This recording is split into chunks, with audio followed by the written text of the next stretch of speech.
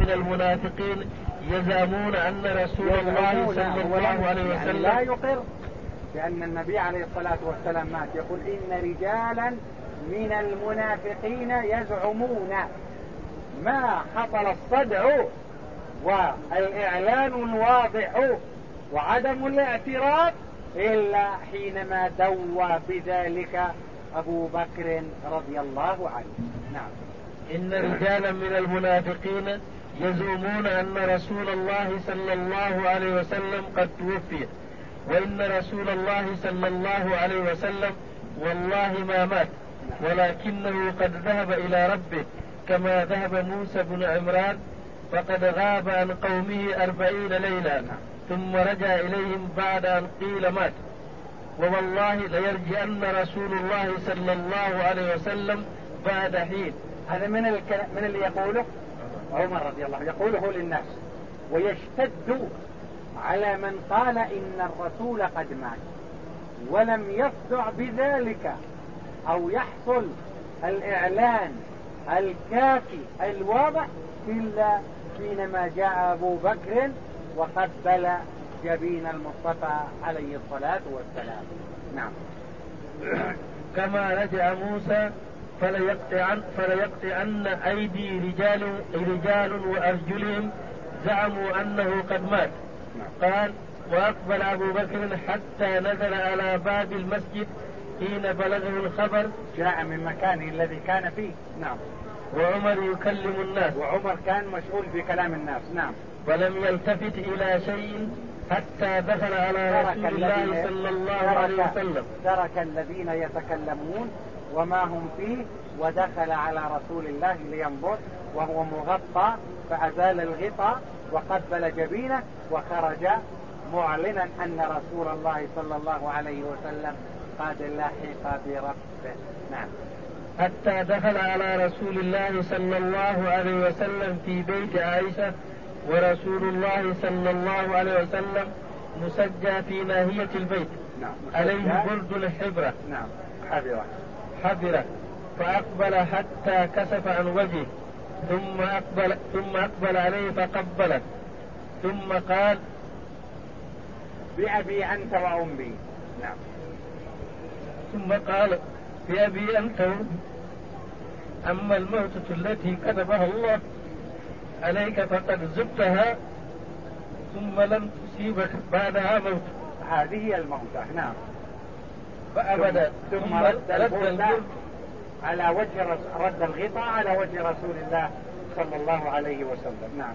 وخرج وعمر يكلم الناس فقال على رسلك يا عمر انصت، يعني دع الكلام، فأبى إلا أن يتكلم، فتركه أبو بكر وتلا الآية الكريمة. نعم. فلما رآه أبو بكر قال لا يبسط أقبل على الناس. فلما سمع الناس كلام أبو بكر أقبلوا عليه وترك عمر. أبو بكر لا ينصت. أبو بكر قال لعمر أنصت، عمر ما أنصت، ما سكت. لما رآه لم يسكت أقبل على الناس وقال من كان يعبد محمد فإن محمدا قد مات، ومن كان يعبد الله فإن الله حي لا يموت. نعم. وتركوا عمر فحمد الله تعالى وأثنى عليه ثم قال أيها الناس. يعني عمر كان يتكلم وقال له أبو بكر أنصت، يعني اسكت عن الكلام. ما سكت أبو بكر، استمر. ما سكت عمر لأن الهول عظيم والخط جسيم. هذا يقول مات وهو يقول ما مات. فلما رآه أبو بكر لا ينصت أي لا يلتزم الأمر بالسكوت تركه وبدأ يتكلم، فانصرف الناس من عمر إلى أبي بكر رضي الله عنه فقال أيها الناس من كان يعبد محمد فإن محمدا قد مات، ومن كان يعبد الله فإن الله حي لا يموت. نعم. من كان يعبد محمدا فإن محمدا قد مات، ومن كان يعبد الله تعالى فإن الله حي لا يموت.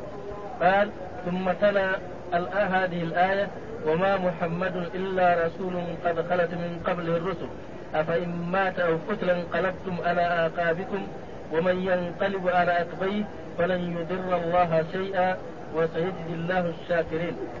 قال فوالله لكأن الناس لم يعلموا أن هذه الآية نزلت. كان لهم ما سمعوها إلا هذه المرة من شدة وقعتها وأثرها على القلوب. من كان يعبد محمد يقول أبو بكر، والآية وما محمد إلا رسول قد خلت من قبله الرسل. نعم.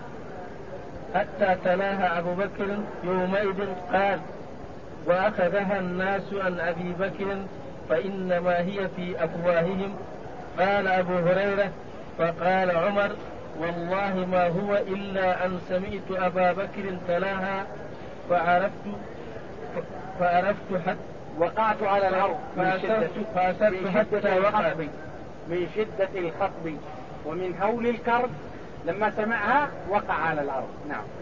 فأسرت حتى وقعت إلى الأرض ما تحملني رجلاي. نعم. فاحتملني رجلاي ما تحملني رجلاي فاحتملني رجلان وعرفت أن رسول الله صلى الله عليه وسلم قد مات. اللهم صل على محمد. وقد قام على غسله وتجهيزه وتكفينه صلى الله عليه وسلم عدد من الصحابة، منهم علي والعباس والفضل وأخوه ابني العباس وشقران مولى المصطفى صلى الله عليه وسلم، قاموا بتجهيزه وتغسيله ودفنه، ودفن في مكان الذي مات فيه صلى الله عليه وسلم. ونكتفي بهذا القدر، وصلى الله وسلم على نبينا محمد وآله